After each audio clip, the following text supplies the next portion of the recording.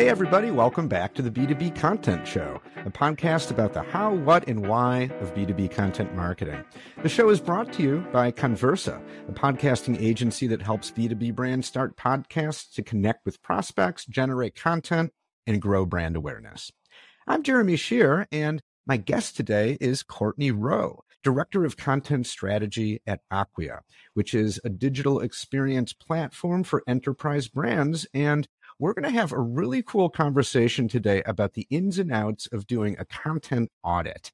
So, Courtney, thanks so much for joining us today. Yeah, you're welcome. Happy to be here. Let's just dive right into it. I'm going to start with the real basics. What is a content audit? Basically, it's just reviewing all of the content on your website. It can be really daunting out of the gate, just if you've got a ton of content. So often when you're getting started, you'll probably just focus on one section. And that's really where we started back in 2020, was just on the blog, because we were very focused on inbound marketing, inbound content marketing specifically. And so that was where we knew we could see a lot of organic wins for non-branded terms. And so it made it a little bit easier to just focus on the blog, even though that blog was still 1,600 articles. So it's not a small task by any means. When you say focus on the blog, what does that mean? When you're doing an audit, what are you looking for exactly? Basically, you're just trying to take an understanding of really what you have out there. What content do you have out there? What's the purpose of the content that you have out there? How old is it? Is it still in line with your business strategy and your business objectives? Does it still even support the products that you create? And then it can include your entire website. So it's not just limited to your blog, but sometimes when you include all your core pages and landing pages and any other content that you've got out there, it does tend to blow up your scope quite a bit. To keep it just kind of in check, I would recommend maybe honing in on what you really want to focus on and what you think that you can make the biggest impact on. And so that's why we specifically started with the blog and have moved to our core pages too. But yeah, it's sometimes easier just to take a look at that. Okay. What about social channels? Is that included in the audit? We didn't necessarily include that in our audit. We have gone through that as part of a brand overview to understand what we've got out there from a branding perspective, because we did go through a brand refresh back in, I think 2020, 2021, and then have since done that as we merged with Acquia, because I was part of a company called Widen before that.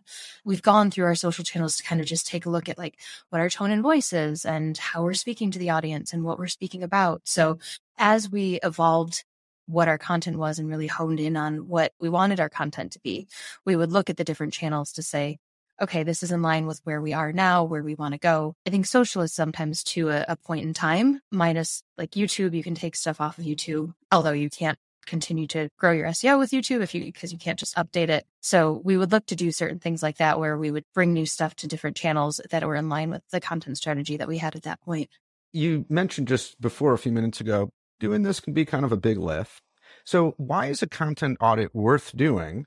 And this is a two-part question. And also, how much educating have you had to do as the marketing leader to kind of get people to buy into we should spend the resources to do this? I think a content audit is worth doing because you can start to gain organic traction. And for me, being able to win, traffic and leads and all of that for free almost, without having to pay for it for paid search or paid marketing. I mean, that's my big goal, honestly, is so that we can try to do as much as we can organically. I'm a big proponent of doing more with less. And so I feel like if you've got a content audit and you're in tune with what's in your content archives and your content arsenal, I guess, then you can really go out there with what you more targeted information and resources that are really in line with what you want and where you want your company to be, as opposed to just kind of having everything under the sun. It makes it a little bit more difficult for people to understand why they're coming to your site or why they're coming to you and what they want from you. So for me, having a content audit and making sure that we've got the best of the best content out there focused on what we want it to be focused on allows us to keep those resources fresh and current, as opposed to just layering on more stuff that isn't really necessarily resonating with our audience. And so if we're constantly reviewing what the content is that we've got out there, we're able to make updates more regularly. We're able to make better use of our teams, honestly, because we're not constantly creating new things. We're often creating or updating content.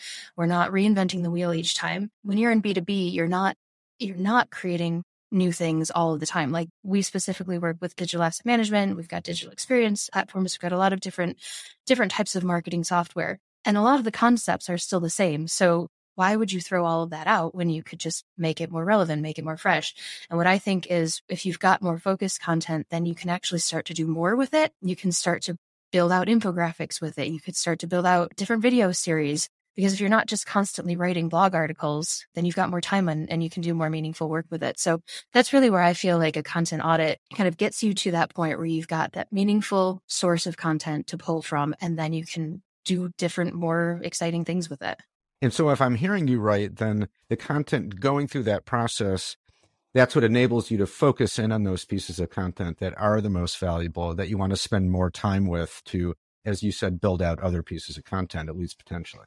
Yeah, that's how I think of it. And it also I think it makes your content strategy a little bit more feasible and scalable, because just doing more and creating more all the time isn't scalable. It's just not it's not a sustainable practice, because I've worked with the teams and there at some point you're kind of burnt out. So I think when you're able to do really meaningful work and you're able to do things that are a little bit more exciting and a little bit more revolutionary and creative, I think that gives people a little bit of a spark to enjoy their job and to do things that they really care about, instead of just being asked to create another piece of content. Okay, so as opposed to just churning out more and more and more, it sounds like it's kind of, okay, let's pump the brakes for a second, take a step back, get the lay of the land, and then double down what's really working. Yeah, and that's just it. It is that stuff that's really working, because we have quite a bit of organic traffic that comes in, and 80% of our organic traffic comes from our blog. And so that's huge. And we went from 1,600 articles back in 2020, and now we've got 188. So 188 articles are doing more organic traffic than those 1,600 articles we're doing. So I'm not maintaining 1,600 articles anymore, which is amazing. It's like weeding out your content and clearing the ground to let the best content thrive. Yes, and the content that your audience is telling you that they want to read, that they want to search for, they're looking for you. And also, I think that the big thing with that is that you can have, we specifically wanted to get a lot of non-branded traffic. So we'd done a great job with brand marketing and people kind of knew who we were as a company, but we wanted to get in front of people who didn't necessarily know us as a company, but knew that they needed our products. And so that's where I feel like doing a content audit, you can start to review your content and see what keywords you're going after, what you're looking for, and then look at what Google is providing for those keywords. And then you can start to target your content toward what Google is actually bringing up for what people are searching when they're just looking for digital asset management or digital experience platform. So it allows you to really curate your content based on what Google is already telling you people want to read. Now, the second part of the question was, how much sort of internal education or convincing did you have to do to actually get the audit going? As I kind of mentioned, so Wyden, I worked for Wyden, and then Wyden was acquired by Acquia back in September of 2021, so just about a year ago.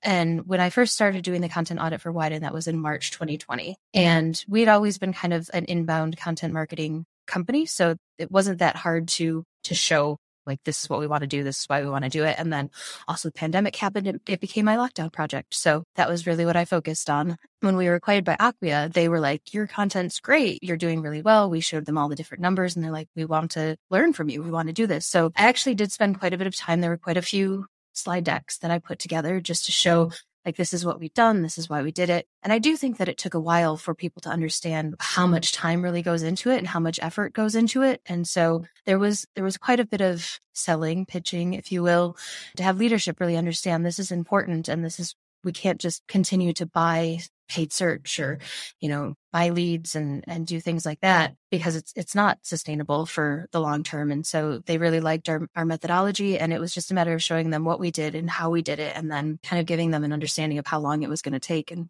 what was going to go into it. So it is a different concept when you think about it, because I think it's definitely more traditional marketing than it's been in the past, but I still think it's kind of a newer concept, the whole content marketing, and just really being embraced at different companies, because it seems so logical that more content would be just better, but that's not always the case. It's very easy to keep just pumping out content, and then assuming, we just need more and more and more. But yeah, it's so the concept of doing an audit and maybe even reducing the amount of content could be a little counterintuitive, but I think you're making a pretty persuasive argument that it might be counterintuitive, but it's worth doing. Yeah, we definitely found that it was worth doing. And I think that we've got some really great content out there now, and I can spend a lot more time updating and really focusing and making sure that it's what our audience wants instead of just starting from scratch every single time. What kind of team do you need internally to do the audit? I think it's not even just internally. One of the resources that we tapped is an amazing technical SEO consultant externally, and he really became an extension of our team. I speak to him daily, honestly.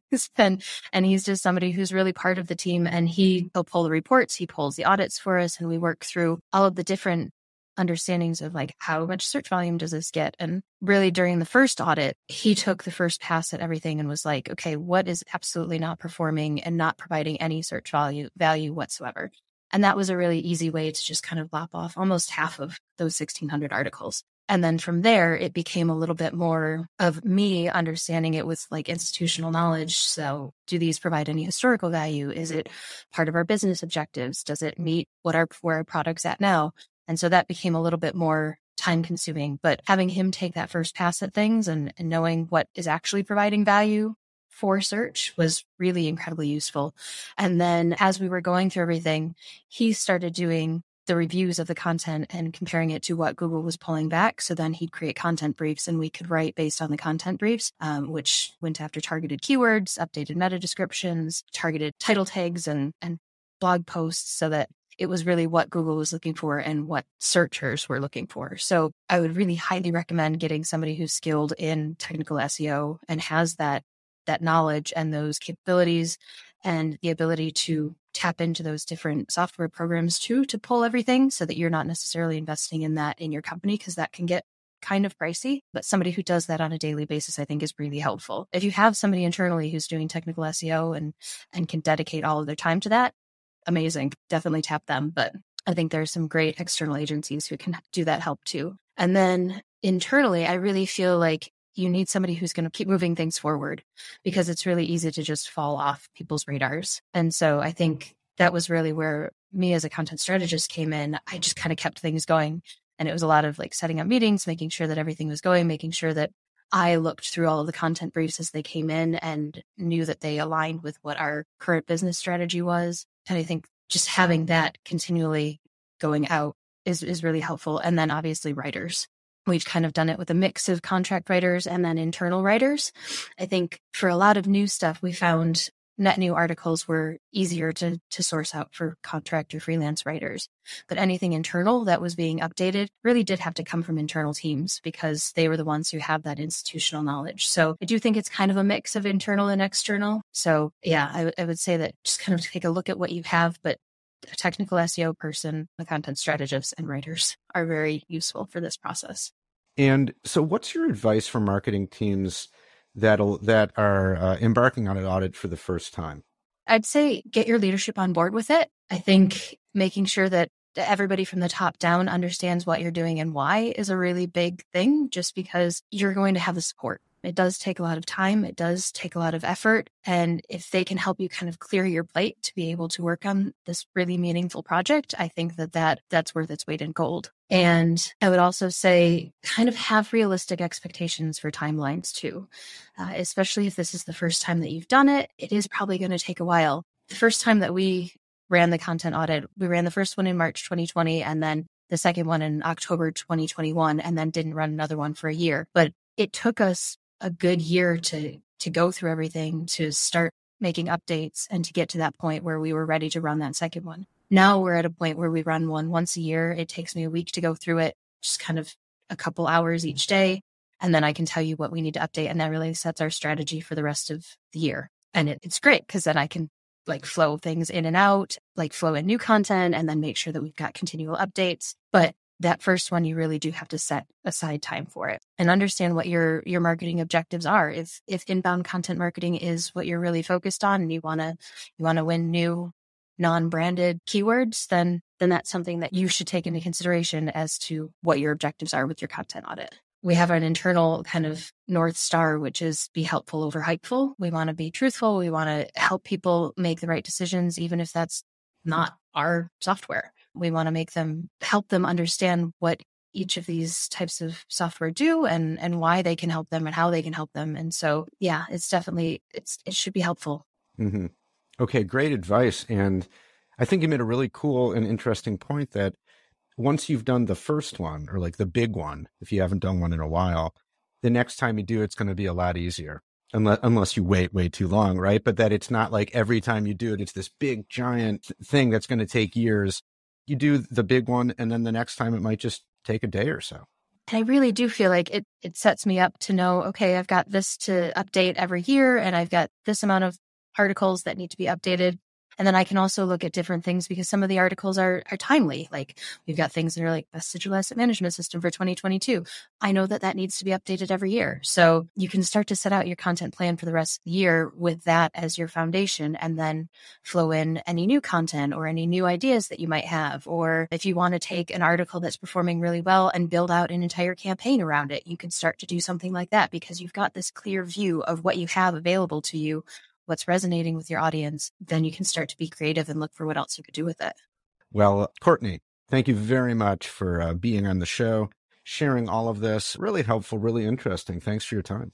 Yeah, thank you for having me. That's it for this episode of the B2B Content Show. You can subscribe anywhere you get podcasts on any podcast app. And while you're at it, you might as well give the show 5 stars and leave an over-the-top comment about how much you love the podcast. If you'd like to be a guest on the show, or you know someone who you think would be a great guest, let us know. You can contact me at jeremy@conversa.com. That's CONN Versa.com. The B2B Content Show is brought to you by Conversa Podcasting. Check us out at conversa.com to learn more about how we help B2B brands start podcasts to connect through conversation with the buyers and decision makers you need to get to know to grow your business. Thanks for listening, and we'll see you next time.